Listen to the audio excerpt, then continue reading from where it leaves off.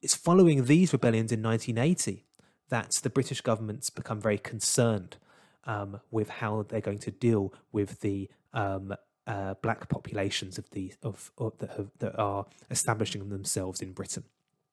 And so they therefore enlist the consultancy of two British colonial police forces, the Hong Kong British Police and the Royal Ulster Constabulary of the North of Ireland.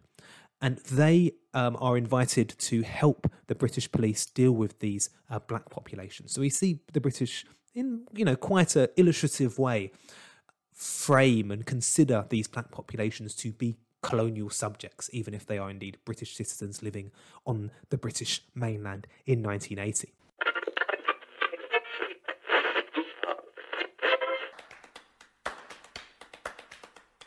Spaces that are completely segregated and racialized. What it is like to be, queer and Arab, and how difficult that might be, or how do you negotiate that? The destruction of the social cultural worlds of black people, of African people, those who were here before.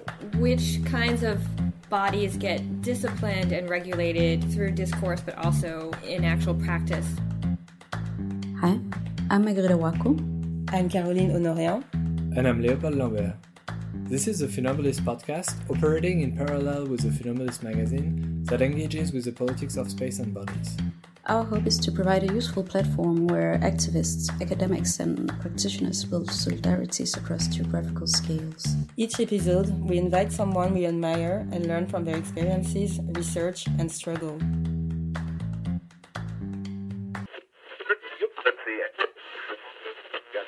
Hello everyone, today we're coming back for a new episode of the regular Phenomenalist podcast series, and I'm very happy that my guest is Adam Elliott-Cooper, who's a lecturer in politics at Queen Mary University of London in London, and as well as the author of fantastic books that we're going to talk about today, which is called Black Resistance to British Policing, published by University of Manchester University Press. Sorry.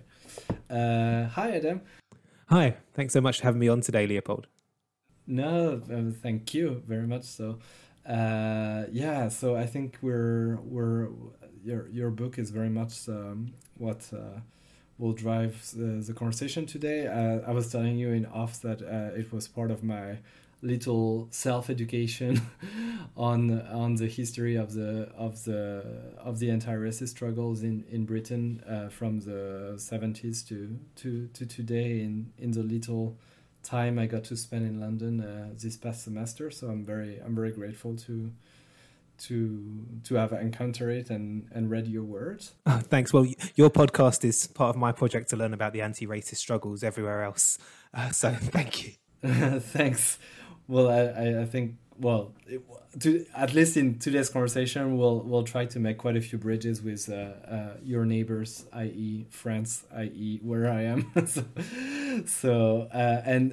And it was quite, it was super interesting for me to see your methodology throughout the book, which is very much to establish what we might call the colonial genealogy of policing, which is something that, as I was telling you, I personally learned so much from Mathieu Rigoust's work in the context of the French colonial empire.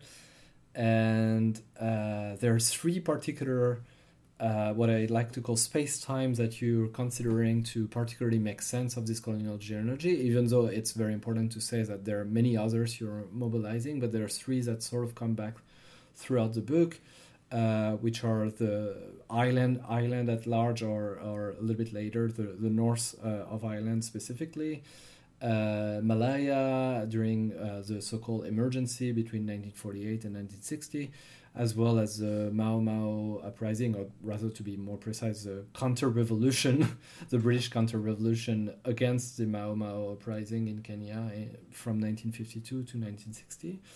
And those examples particularly resonated for me because they were all mobilizing the British state of emergency, which had echoed with my own works that I tried to do on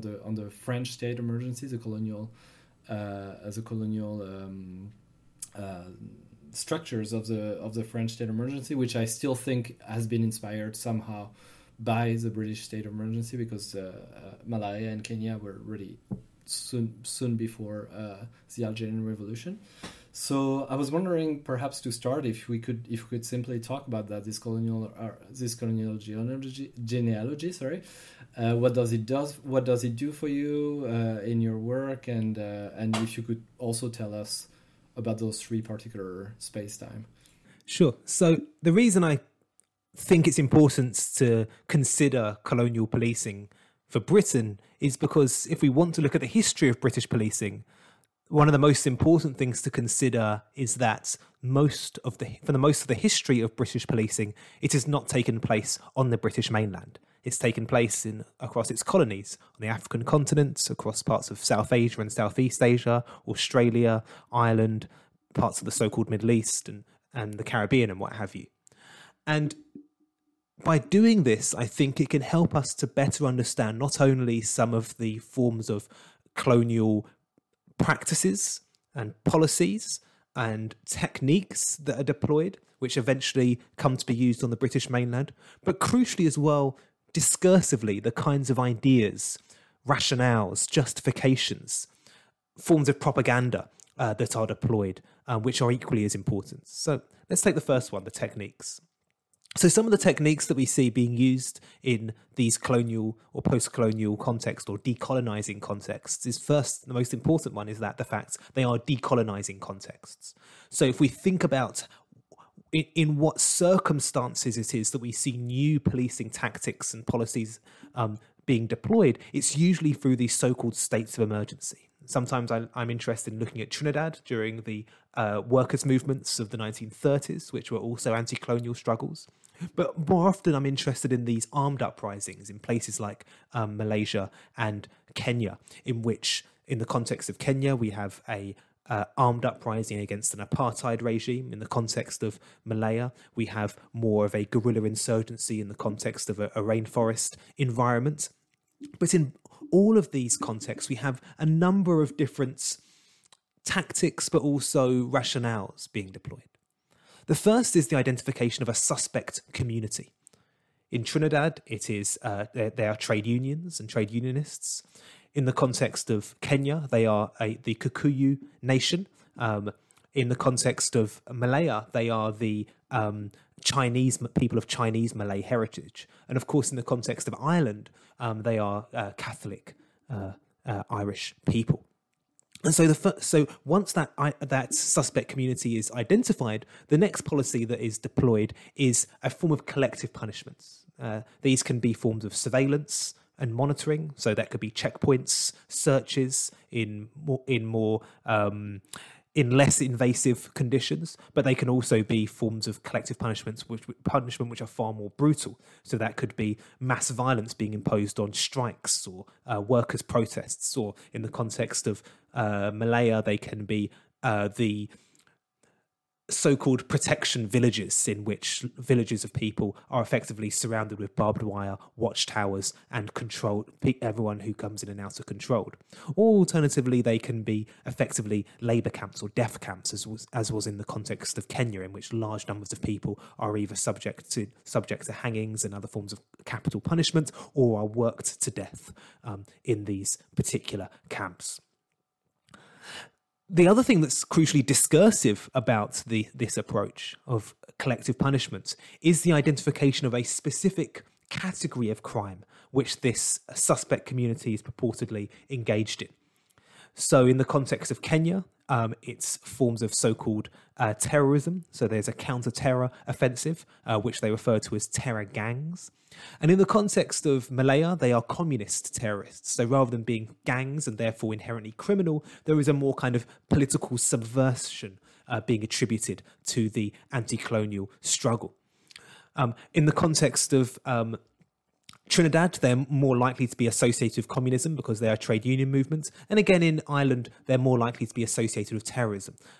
So we see these kinds of categories of crime being imposed or projected upon this suspect community. And finally, of course, it's the importance of race as a rationalization of these both these labels that are imposed, but also these tactics. The idea that there are specific racial traits or predispositions of African people or of Southeast Asian people or of the Irish or of Caribbean people, which makes them predisposed to violence or chaos or subversion or immorality in one way or another.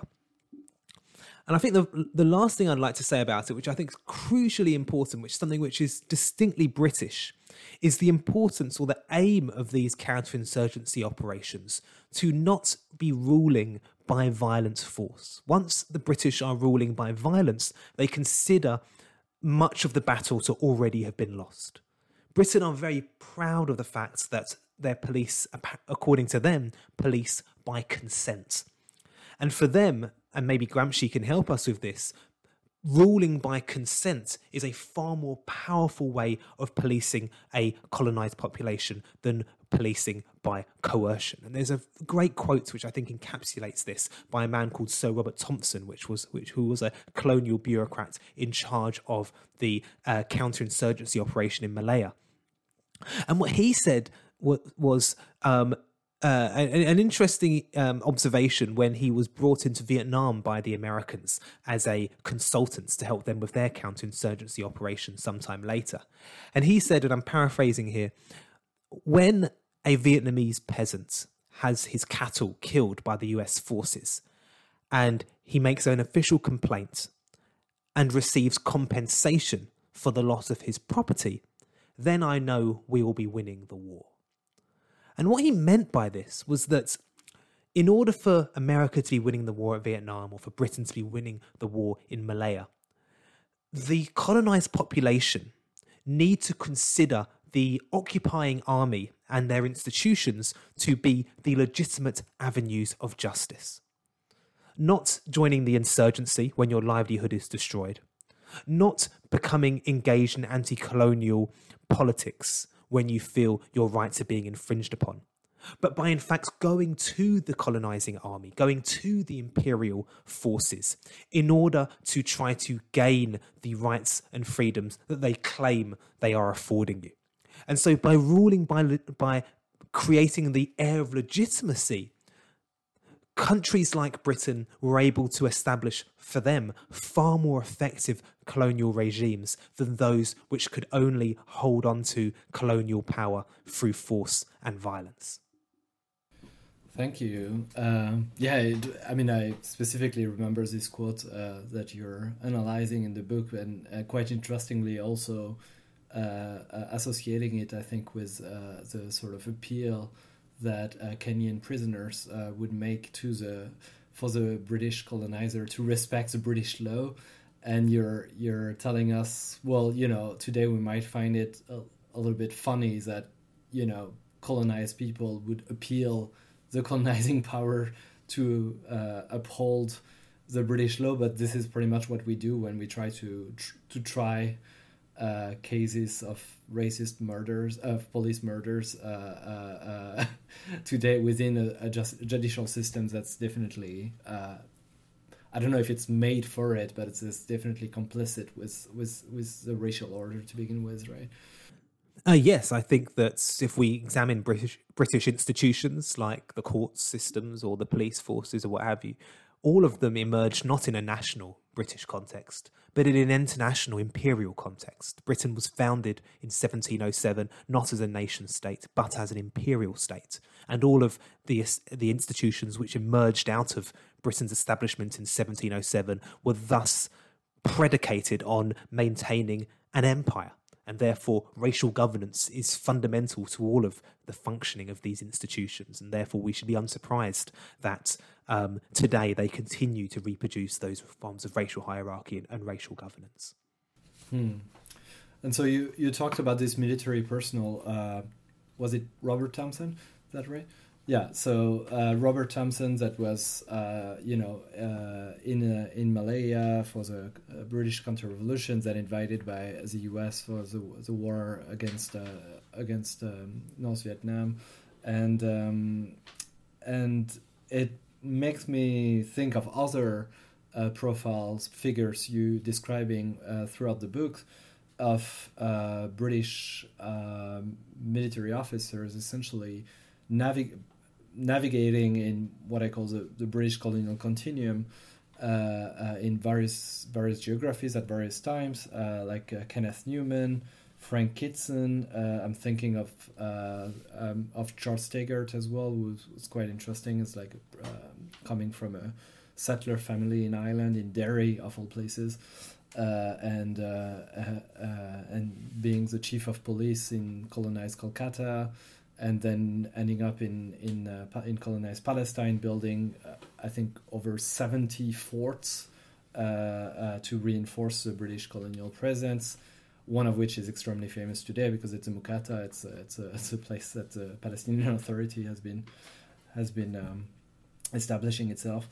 But so what I find quite interesting, because I tried to do the same in my book about the French state emergency with many, not just military officers, but also public servants and this kind of people. What I find quite interesting is that even though it would seem that when we do that, we would choose to describe people and individuals rather than systems, actually, I think we do the opposite. Like the fact that we're able to follow those people is basically revealing the trajectories that the system have established for them to do their job, which is to learn counter-revolution in various different settings, and quite often ending also in the metropolitan setting and being in charge of various policing function, in your case in Britain, against pretty much the children of those who were once the targets of their policy. Could you tell us about that? Yeah, sure. So as you rightly mentioned, we see a lot of colonial careering of people like Frank Kitson going from certain colonial outposts as a low-level officer, learning about the front line of counterinsurgency, and then finally rising to a significant level to basically mastermind the death camps of Kenya in the 1950s and early 1960s. I think two things are really interesting about this, what we might call boomerang effect. The first is that very often these kinds of colonial forms of rationale and tactics come back to Britain via, of course, its oldest colony, Ireland. And we see this following a number of urban uprisings in Britain in 1980. So in 1980, there are two big urban rebellions in black conurbations in St Paul's in Bristol, in the south of England, and in Nottingham, in the East Midlands of England. And it's following these rebellions in 1980 that the British government's become very concerned with how they're going to deal with the black populations that are establishing themselves in Britain. And so they therefore enlist the consultancy of two British colonial police forces, the Hong Kong British Police and the Royal Ulster Constabulary of the north of Ireland.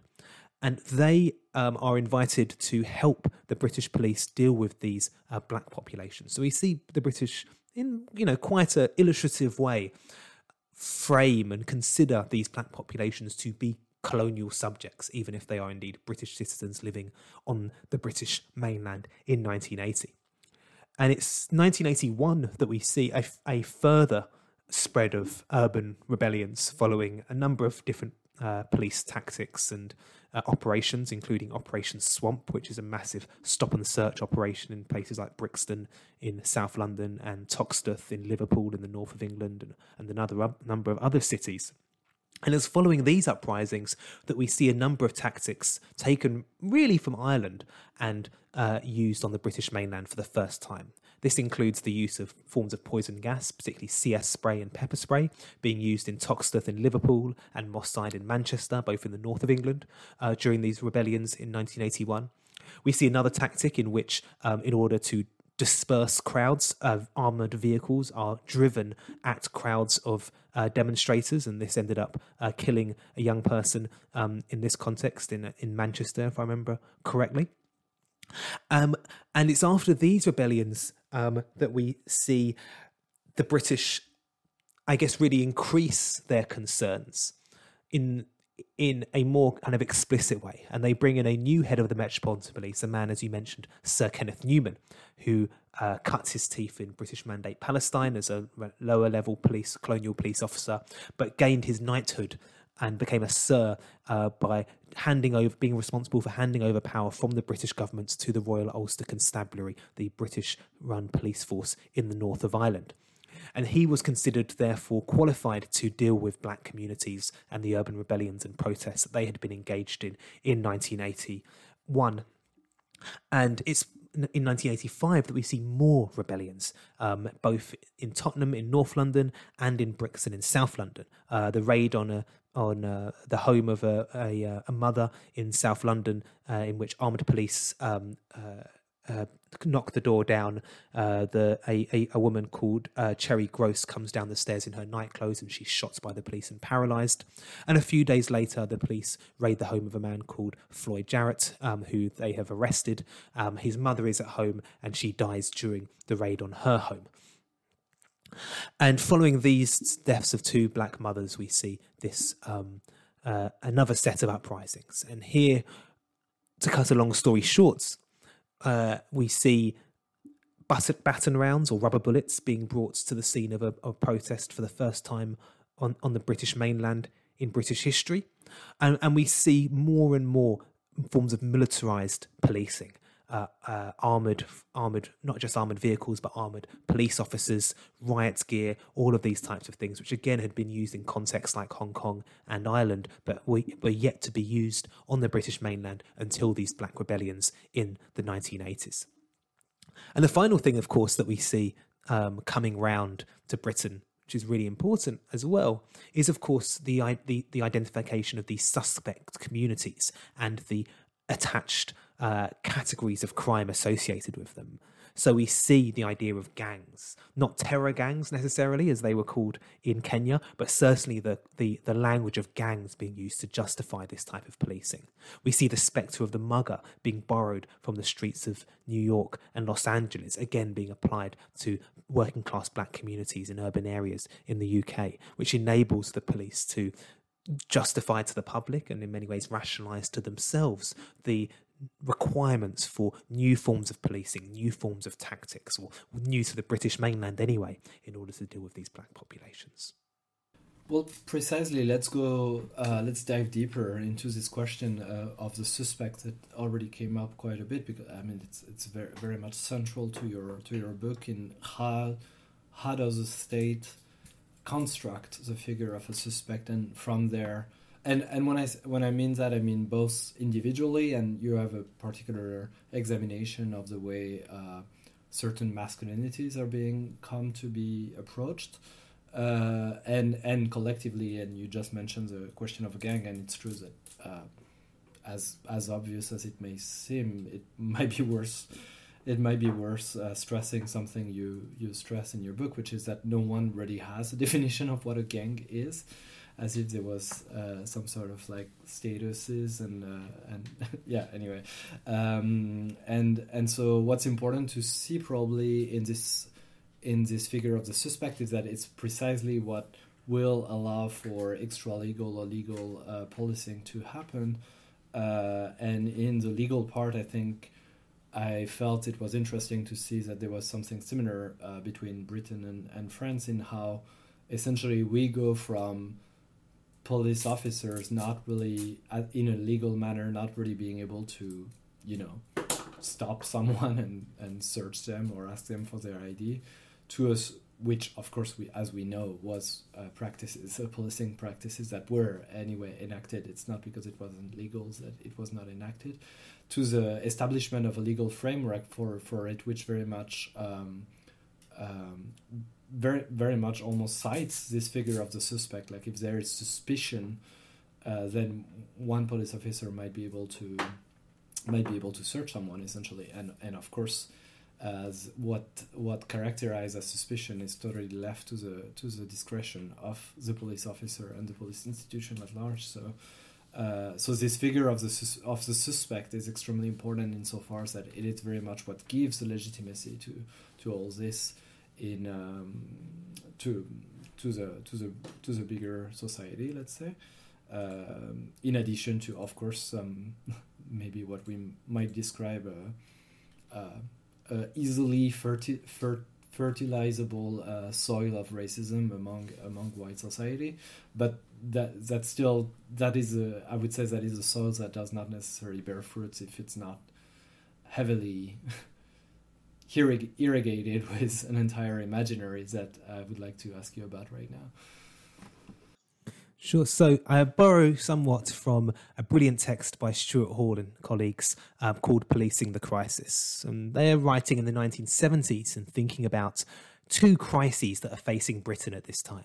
One of them is the economic crisis of the 1970s, and the other is a crisis of Britain's national identity. Britain doesn't know who it is as a nation now that it's losing its empire and its global influence and power. And of course, the Labour government at this time is unable to ameliorate the national crisis of identity, and they're unwilling to ameliorate the economic crisis, right? They are beholden to the demands of capital. And so in order for them to maintain legitimacy in the eyes of the electorate, what they instead do is they identify a different crisis that they are going to deal with. And that crisis is a crisis of law and order. Now, unsurprisingly, there are people who do commit, theft or whatever it might be, particularly during an economic crisis, particularly among the most oppressed communities in a country like Britain.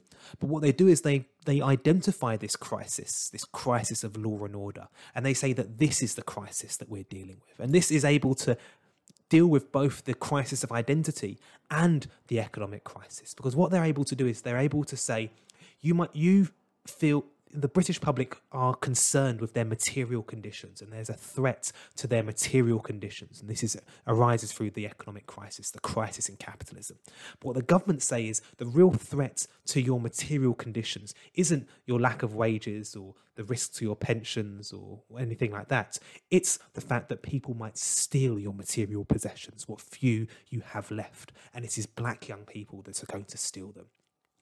And while this crisis of national identity in Britain is arising out of the loss of empire, what is exacerbating that crisis, of course, is just as Britain is losing and coming to terms with the fact that it's completely lost its grip on its former empire, the colonial subjects who had been subjugated for so long and been a necessary component of this imperial grandeur that made up British identity are not just turning up on the shores of Britain, but are establishing themselves as part of Britain's permanent social and cultural community. And so by not simply identifying them as being the real threat, apparently, to the British people's material conditions, but also saying that we are going to discipline them in ways that are perhaps echoing the colonial grandeur of the past, the Labour government seeks to re-establish itself as being the party which can position itself as the most legitimate leader of the British nation.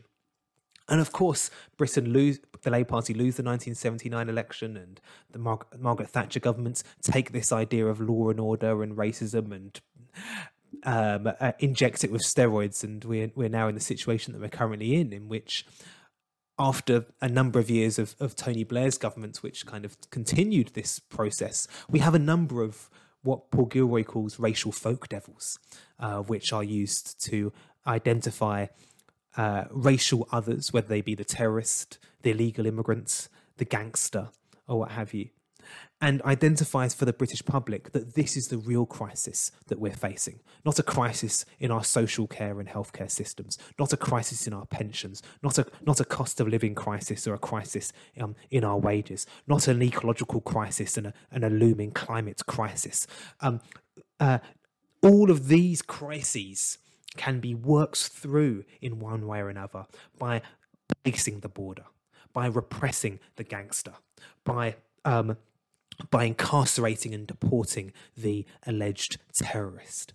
And so I think through the ways in which these forms of racial category of crime are being used by the governments to not only legitimize itself in its own power, but crucially for the police to legitimize and expand its own power as well. And you pointed to a question of gender, which I think is really important as well. We see this playing out a great deal. So, and maybe there's 2 or 3 ways in which we can think about this. The first is that a lot of the kinds of solutions to this problem of violence, particularly among young men, is a different form of legitimate states violence. So you see army cadets, air cadets, and police cadets being set up, particularly in multicultural working class areas of Britain, so that young people won't be engaged in violence within their own community, but can instead engage in the legitimate state violence of the armed forces or the police and prison system.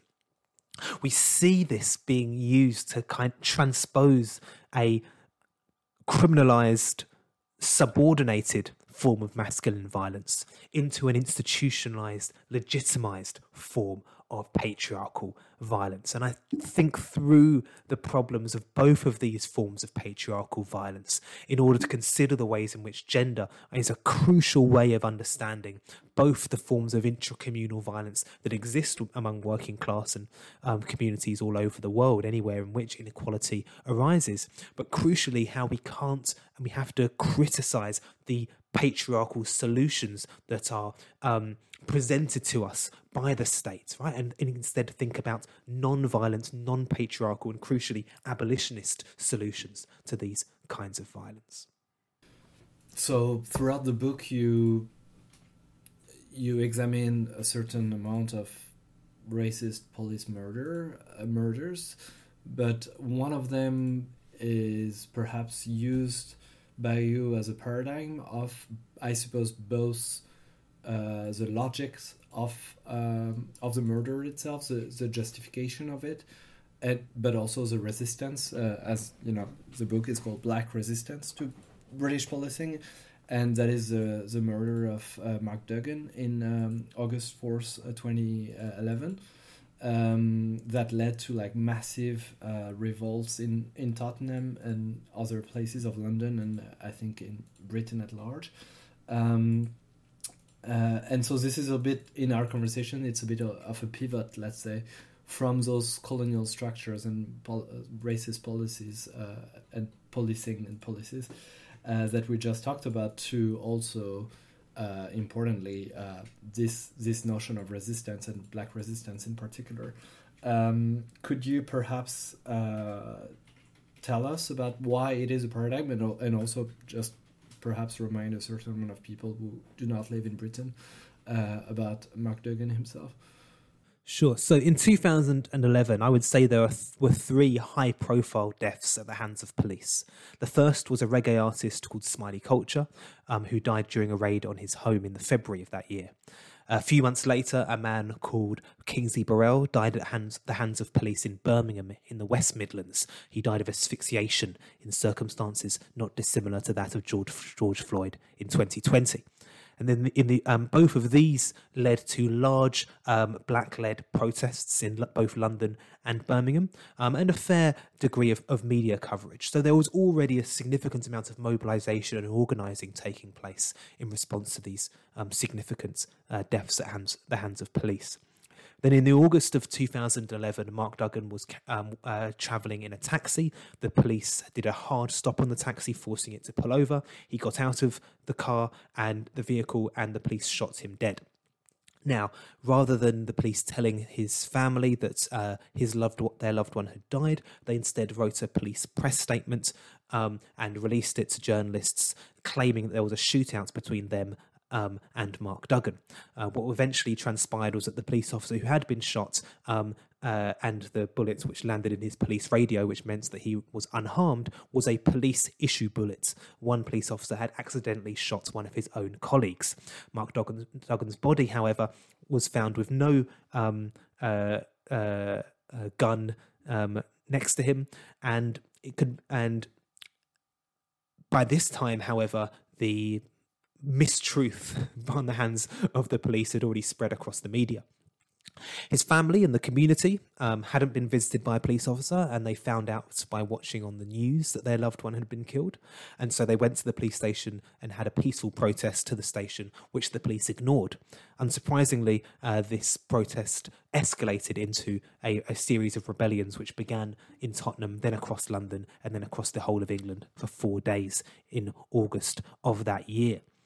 But what I'm really interested in is the state's response to these rebellions. A massive increase in stops, searches, raids on people's homes, instances of brutality.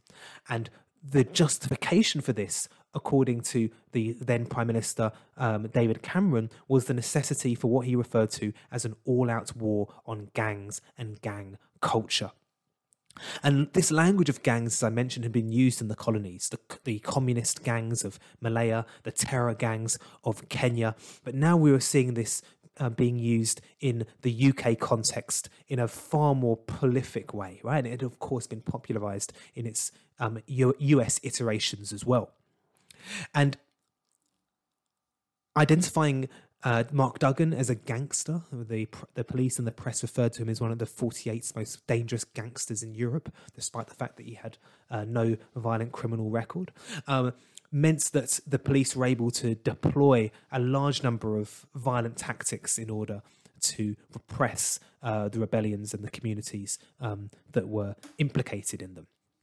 And a number of defence campaigns arose out of this, including those in Tottenham, the Tottenham Defence Campaign, others in East London and other parts of the country as well.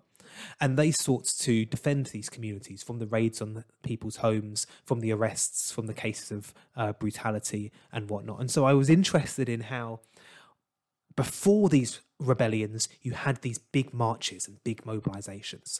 And in the aftermath of these rebellions, you have these big community organizing defense campaigns emerging. And so one of the things I wanted to argue is that we cannot think about these violent uprisings as being distinct and separate from these ostensibly peaceful forms of protest and organising. And we should instead understand these tactics of police resistance as being a continuum, which can go all the way from very low profile organising in communities to help people whose homes have been raided or have experienced police brutality, through all of these rebellions that take place which grab headlines and infuriate politicians, as well as the often large-scale but relatively peaceful protests and mobilizations that can be, which are considered to be more organized, right? And understand that these are all forms of black resistance to British policing, which all play different but important roles in challenging the legitimacy of state violence and help us to understand the different ways in which both people respond to these forms of violence, but also how change can occur as a result of them. Going further in this question of resistance, I think there's one thing that's clearly was clearly very important to you in your work.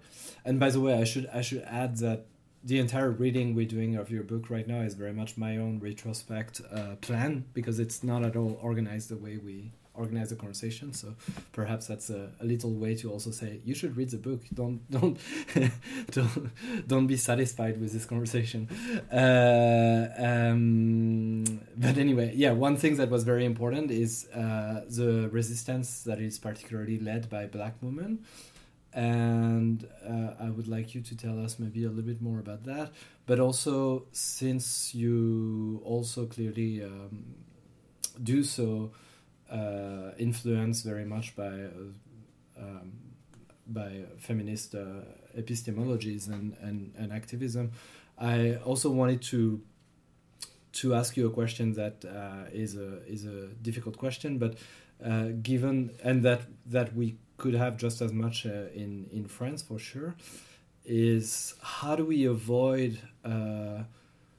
describing this resistance, avoiding the reinscription of woman as wife of, daughter of, sister of, when precisely many of them are rooted in the defense for justice, for truth and justice, for a man of their family who was killed. So how do we manage to go beyond this sort of reinscription? Yeah, that's a really good set of questions. Thank you.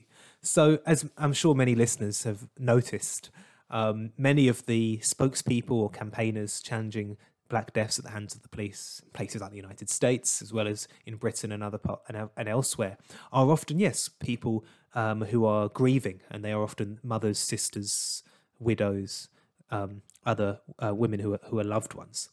And of course, there is a tactical approach which is quite clear, which is the fact that very often black protest is seen as inherently criminal and immoral and illegitimate, and therefore playing up to a certain respectability politics of a grieving mother or grieving family member helps to counter that that criminalization by performing a certain degree of respectability, which is a very, of course, heteronormative respectability. And one of the things I wanted to do in the book is speak to the women who are involved in these campaigns and ask them about this. And what I will say is that there was no definitive answer. Everyone, perhaps we should be unsurprised, everyone had a different kind of perspective. Some of the women I spoke to talked about how they always understood black motherhood as being a form of collective resistance. It wasn't simply about defending your own nuclear family structure, but doing a form of triple work or a politics of care, which is radical and collective. Some of them recounted histories of chattel slavery in which enslaved mothers would engage in forms of resistance to be able to maintain relationships with not only their own children, but other children who were enslaved. They talked a lot about how the campaigns they were involved in, which were made up of the family and friends of those who have been killed, understood notions of motherhood and sisterhood as being a motherhood which is beyond the nuclear family and about caring for all of the people within your community, and particularly those that you organise with and engage with on a more collective basis.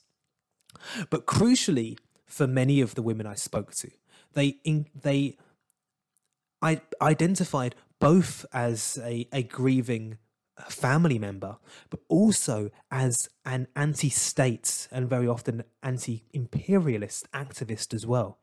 And they wanted to challenge the idea simultaneously that the black family was this chaotic, degenerate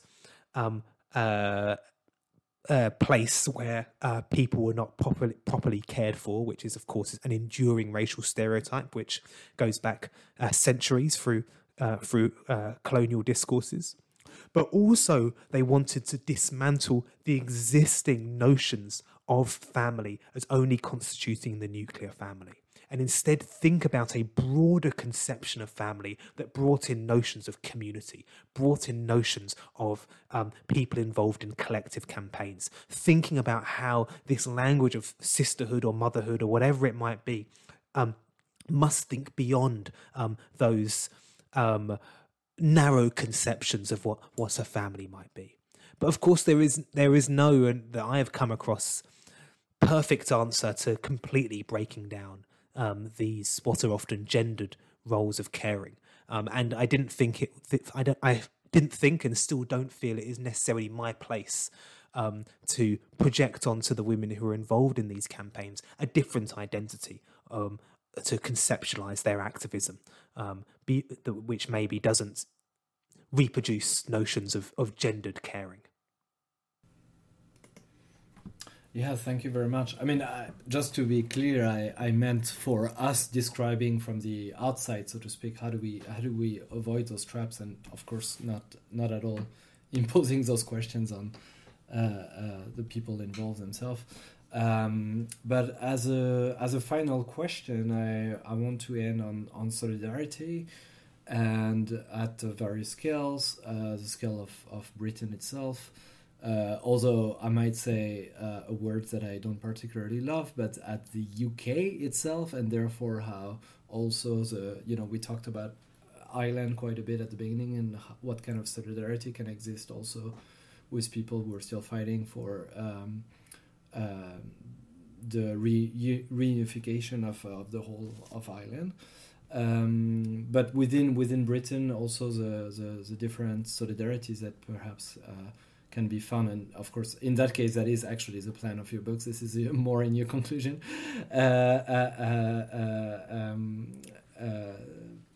Racialized communities that are affected sometimes differently, but at least commonly by structural racism. And here I'm also thinking of perhaps the heritage of what's been called political blackness, even though this is a topic that should be probably defined well to be talked well, I suppose. But also I wanted to ask you about the potentialities for broader solidarities transnationally, also because we talked about Malaya, we talked about Kenya, and Trinidad, and there's still room for solidarities there, I suppose. I mean, I'm just thinking about one, but like how a group of Kenyan men and women have managed to obtain reparation from the British state for the violence they had received during the counter-revolution against the Mau Mau uprising, and I wonder whether there had been a good. I mean, perhaps you don't know. I'm sorry, but like if there had been some good. Some good, forms of solidarity with perhaps black or non-black communities who are living in Britain, and then perhaps leave the door open for the commonalities that clearly what was made very evident to me reading your book was what we are facing here in France, and how perhaps there had been some channels of communication that were maybe even more present in the 80s than they are now, which is quite annoying and disappointing. But it's also up to us to make them happen. So yeah, I think you're completely right in the fact that during the 1960s, 70s and early 80s, the channels of communication between anti-colonial and anti-imperial movements across borders were far more coherent and well established, particularly in the context of the Republican struggle in the north of Ireland. And we see this, of course, in magazines like Race Today or newspapers like The Black Voice, where they have reports of strikes in the Philippines or in Namibia or wherever it might be, and contributors from many parts of the world. And I wouldn't say that there are certainly as direct links today, but I think that's partly because in the 1960s and 70s there was far more coherence in the world of anti-imperialism. Right? You had movements in Mozambique and Angola and Rhodesia and South Africa, where you had these very clearly articulated anti-imperial campaigns that activists could build links of solidarity with. And I think the coherence that you had back then isn't necessarily as widespread today as it was then. We can think about Palestine in a few other contexts, but certainly it's more complex in somewhere like South Africa, for instance, right? Where you have trade unions and a number of social movements, but not the same kind of coherent racial capitalism as perhaps you had during the period of apartheid, right? And so I think it's far more difficult to build those links of solidarity, but we are seeing it in a number of ways. And one of the ways in which we're seeing it, which I think is quite interesting, was the other set of anti-police mobilizations we saw shortly after the Black Lives Matter protests of 2020. And those were the End SARS or the Stop SARS campaigns, right? Against the security forces in Nigeria, which were carrying out huge abuses across the country, brutalizing working class people. And you had big mobilizations in Britain, outside the Nigerian embassy, outside the BBC, led by people of the Nigerian and other parts of the West African diaspora, saying, demanding, that these kinds of forms of, not just these forms of violence end, but that these particular parts of the police are dissolved, right? So reducing the amount of policing in Nigeria, but crucially also drawing the link between British forms of neo-colonial policing, the fact that the British police carry out huge amounts of consultancy, training, weapons deployment for police forces in its former colonies across the African continent, in places in the Caribbean and elsewhere, and thinking about those neo-colonial connections. And I think it's that's going to, I think, provide some of the most important fuel and kind of the material basis for maintaining and hopefully developing these potential links of solidarity across different parts of the world. I think the other place in which we're seeing potential links, of course, of solidarity are through channels in Europe, and thinking about forms of migrant solidarity, and how Fortress Europe, even if Britain ostensibly isn't part of it anymore and it has its own nationalist fortress, necessitates a transnational solidarity. Right? We have to think across borders if we're going to engage in no borders work. And we're continually seeing, of course, a far close relationship between the border regime and the more formalised police operations that are raiding the businesses where undocumented people are suspected of working, of the homes and places, residences in which they're suspected of residing, and thinking about how we can solidify these kinds of forms of resistance, I think sees transnationalism as being fundamental to these forms of resistance. And I know there's a lot of back and forth of black-led groups that are going to places like Calais, where migrants were attempting to cross the sea border there, that are working with French groups as well, working on those borders. And so we're seeing transnational solidarity across, I guess, different black groups in Europe, but in solidarity, of course, with people arriving in Europe from the global south, fleeing climate catastrophe, economic underdevelopment, imperial fueled violence, and other drivers of movement for these people as well. And so I think thinking about these neo-colonial connections through policing, but as well as migration, the movements against borders, are some of the two most coherent ways we're seeing the possibilities of transnational solidarity in today. Amazing. Well, thank you so much, Adam, for taking the time to deploy part of what you already put in the book, but not necessarily with the exact same articulation, and then also more. Also because I feel that when a book is published, it usually we already sort of move further from the work quite often, and so it felt also a little bit like this, which was great. So I recommend to everyone to read Black Resistance to British Policing, and hopefully this conversation was as interesting to you as it was to me. So thanks again, Adam. Great. No, thank you for having me on. It's a pleasure.